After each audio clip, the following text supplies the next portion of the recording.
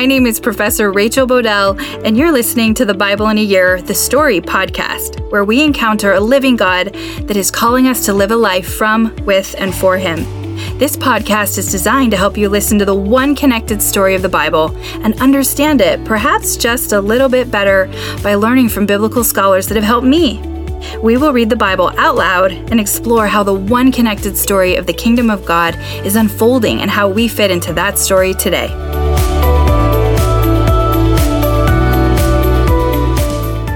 This is day 77, and I'm reading from the NIV version of the Bible, Numbers 31, Deuteronomy 30, and Psalm 116. Numbers 31. The Lord said to Moses, "Take vengeance on the Midianites for the Israelites. After that, you will be gathered to your people." So Moses said to the people, "Arm some of your men to go to war against the Midianites so that they may carry out the Lord's vengeance on them. Send into battle 1,000 men from each of the tribes of Israel." So 12,000 men armed for battle, 1,000 from each tribe, were supplied from the clans of Israel. Moses sent them into battle, 1,000 from each tribe, along with Phinehas, son of Eleazar, the priest, who took with his articles from the sanctuary and the trumpets for signaling. They fought against Midian, as the Lord commanded Moses, and killed every man. Among their victims were Evi, Rechem, Zur, Hur, and Reba, and the 5 kings of Midian. They also killed Balaam, son of Beor, with the sword. The Israelites captured the Midianite women and children and took all the Midianite herds, flocks, and goods as plunder. They burned all the towns where the Midianites had settled, as well as their camps. They took all the plunder and spoils, including the people and animals, and brought the captives, spoils, and plunder to Moses and Eleazar the priest, and the Israelite assembly at their camp on the plains of Moab, by the Jordan across from Jericho. Moses, Eleazar the priest, and all the leaders of the community went to meet them outside the camp. Moses was angry with the officers of the army, the commanders of thousands and commanders of hundreds, who returned from the battle. "Have you allowed all the women to live?" he asked them. They were the ones who followed Balaam's advice and enticed the Israelites to be unfaithful to the Lord in the Peor incident, so that a plague struck the Lord's people. "Now kill all the boys and kill every woman who has slept with a man, but save for yourselves every girl who has never slept with a man. And anyone who has killed someone or touched someone who was killed must stay outside the camp 7 days. On the 3rd and 7th day you must purify yourselves and your captives. Purify every garment, as well as everything made of leaf, goat hair, or wood." Then Eleazar, the priest, said to the soldiers who had gone into battle, "This is what is required by the law the Lord gave Moses. Gold, silver, bronze, iron, tin, lead, and anything else that can withstand fire must be put through the fire, and then it will be clean. But it must also be purified with the water of cleansing, and whatever cannot withstand fire must be put through the water. On the 7th day wash your clothes, and you will be clean. Then you may come into the camp." The Lord said to Moses, "You and Eleazar, the priest and the family head of the community, are to count all the people and animals that were captured. Divide the spoils equally between the soldiers who took part in the battle and the rest of the community. From the soldiers who fought in the battle, set apart a tribute for the Lord, 1 out of every 500, whether people, cattle, donkeys, or sheep. Take this tribute from their half share and give it to Eleazar and the priest as the Lord's part. From the Israelites' half, select 1 of every 50, whether people, cattle, donkeys, sheep, or other animals. Give them to the Levites, who are responsible for the care of the Lord's tabernacle." So Moses and Eleazar, the priest, did as the Lord commanded Moses. The plunder remained from the spoils that the soldiers took was 675,000 sheep, 72,000 cattle, 61,000 donkeys, and 32,000 women who had never slept with a man.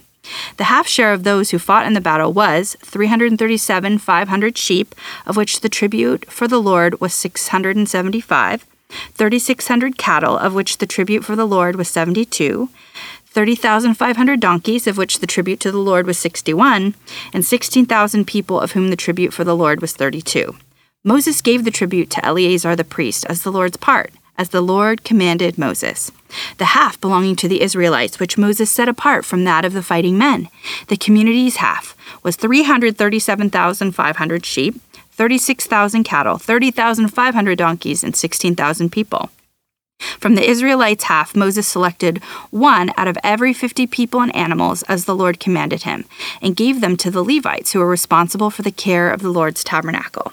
Then the officers who were over the units of the army, the commanders of thousands and commanders of hundreds, went to Moses and said to him, "Your servants have counted the soldiers under our command, and not one is missing.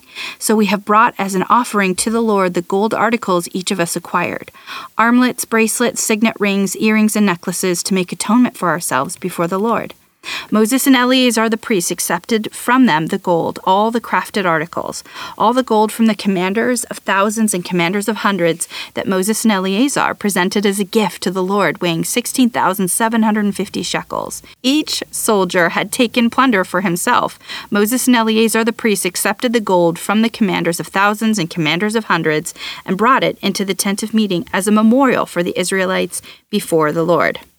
Deuteronomy 30, when all these blessings and curses I have set before you come on you, and you take them to heart wherever the Lord your God disperses you among the nations, and when you and your children return to the Lord your God and obey him with all your heart and with all your soul according to everything I commanded you today, then the Lord your God will restore your fortunes and have compassion on you and gather you again from all the nations where he scattered you. Even if you have been banished to the most distant land under the heavens, from there the Lord your God will gather you and bring you back. He will bring you to the land that belongs to your ancestors, and you will take possession of it. He will make you more prosperous and numerous than your ancestors. The Lord your God will circumcise your hearts and your hearts of your descendants, so that you may love him with all your heart and with all your soul and life. The Lord your God will put all these curses on your enemies who hate and persecute you. You will again obey the Lord and follow all his commands I am giving you today. Then the Lord your God will make you the most prosperous in all the work of your hands and in the fruit of your womb, the young of your livestock and the crop of your land. The Lord will again delight in you and make you prosperous, just as he delighted in your ancestors. If you obey the Lord your God and keep his commands and decrees that are written in the book of the law, and turn to the Lord your God with all your heart and with all your soul. Now, what I am commanding you today is not too difficult for you or beyond your reach. It is not up in heaven so that you have to ask, who will ascend into heaven to get it and proclaim it to us, so we may obey it. Nor is it beyond the sea so that you have to ask, who will cross the sea to get it and proclaim it to us, so we may obey it. No, the word is very near you. It is in your mouth and in your heart, so you may obey it. See, I set before you today life and prosperity, death and destruction. For I command you today to love the Lord your God, to walk in obedience to him, and to keep his commands, decrees, and laws. Then you will live and increase, and the Lord your God will bless you in the land you are entering to possess. But if your heart turns away and you are not obedient, and if you are drawn away to bow down to other gods and worship them, I declare to you this day that you will certainly be destroyed. You will not live long in the land you are crossing the Jordan to enter and possess. This day I call the heavens and the earth as witnesses against you, that I have set before you life and death, blessings and curses. Now choose life, so that you and your children may live, and that you may love the Lord your God. Listen to his voice and hold fast to him. For the Lord is your life, and he will give you many years in the land he swore to give your fathers, Abraham, Isaac, and Jacob. Psalm 116. I love the Lord, for he heard my voice. He heard my cry for mercy. Because he turned his ear to me, I will call on him as long as I live. The cords of death entangled me. The anguish of the grave came over me. I was overcome by distress and sorrow. Then I call on the name of the Lord. Lord, save me. The Lord is gracious and righteous. Our God is full of compassion. The Lord protects the unwary. When I was brought low, he saved me. Return to your rest, my soul, for the Lord has been good to you. For you, Lord, have delivered me from death, my eyes from tears, my feet from stumbling, that I may walk before the Lord in the land of the living. I trust in the Lord when I said, I am greatly afflicted, and my alarm I said, everyone is a liar. What shall I return to the Lord for all his goodness to me? I will lift up the cup of salvation and call on the name of the Lord. I will fulfill my vows to the Lord in the presence of all his people. Precious in the sight of the Lord is the death of his faithful servants. Truly, I am your servant, Lord. I serve you just as my mother did. You have freed me from my chains. I will sacrifice a thank offering to you and call on the name of the Lord. I will fulfill my vows to the Lord in the presence of all his people. In the courts of the house of the Lord, in your midst, Jerusalem. Praise the Lord. Whew, another story of crushing victory. These are hard stories. In this story, it's the response to their participation in leading Israel into Baal worship. I see this echoing back to Genesis 3, where Adam and Eve had been tempted to eat from the tree of knowledge. Among many things, God's response to the one that tempted Eve, the serpent, the agent of chaos, God says in Genesis 3:15 that he is sending the one, a he, which we know is Jesus, through her, which is Eve, to crush the head of the adversary, the agent of chaos, that initiated the temptation that led to Adam and Eve's defection. I think so often in different stories in the Torah, it is somewhat of a retelling of this overall narrative. And one decisive feature, God is the architect of victory, and he will totally crush the adversaries that seek to lead his people away from their purpose, the place in which they can thrive and be with him forever. Although there are some details given about who and what to kill and why, Dr. Reynolds points to this as a theological battle. Not that a real one didn't occur, but the theological truth seems to be the point Moses is making. For example, the reason the sexually active women needed to be killed, according to Dr. Reynolds, is explained by pointing back to chapter 25, where the sin was of a sexual nature at Peor in chapter 25, verse 1, and it was actually them that largely led them astray. Dr. Reynolds suggests the young women who were not sexually active may have been spared in this case because they have not sinned, but there's different ideas on this.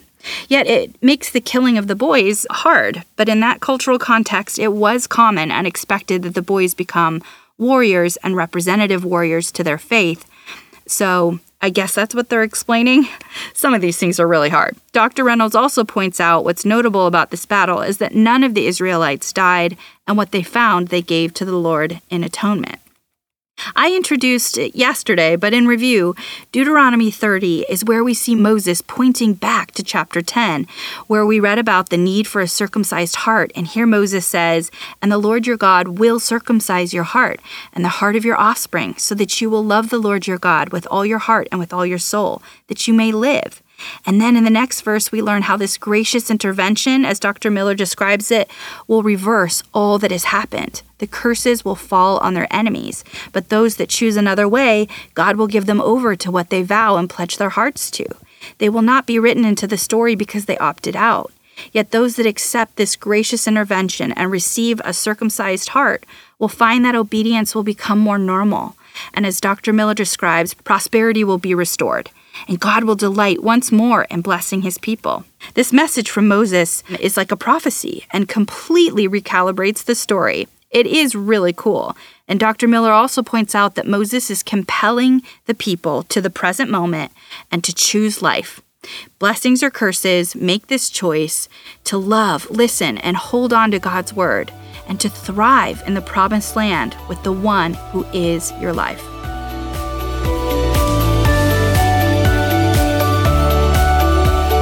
Pray for me, I'm praying for you. My prayer is this, found in Philippians 1:9-11, that your love may abound more and more in knowledge and depth of insight, so that you may be able to discern what is best and may be pure and blameless for the day of Christ, filled with the fruit of righteousness that comes through Jesus Christ, to the glory and praise of God. What is this fruit? It is love, joy, peace, patience, kindness, goodness, faithfulness, gentleness, and self-control. Against such things there is no law. Galatians 5:22-24. See you tomorrow.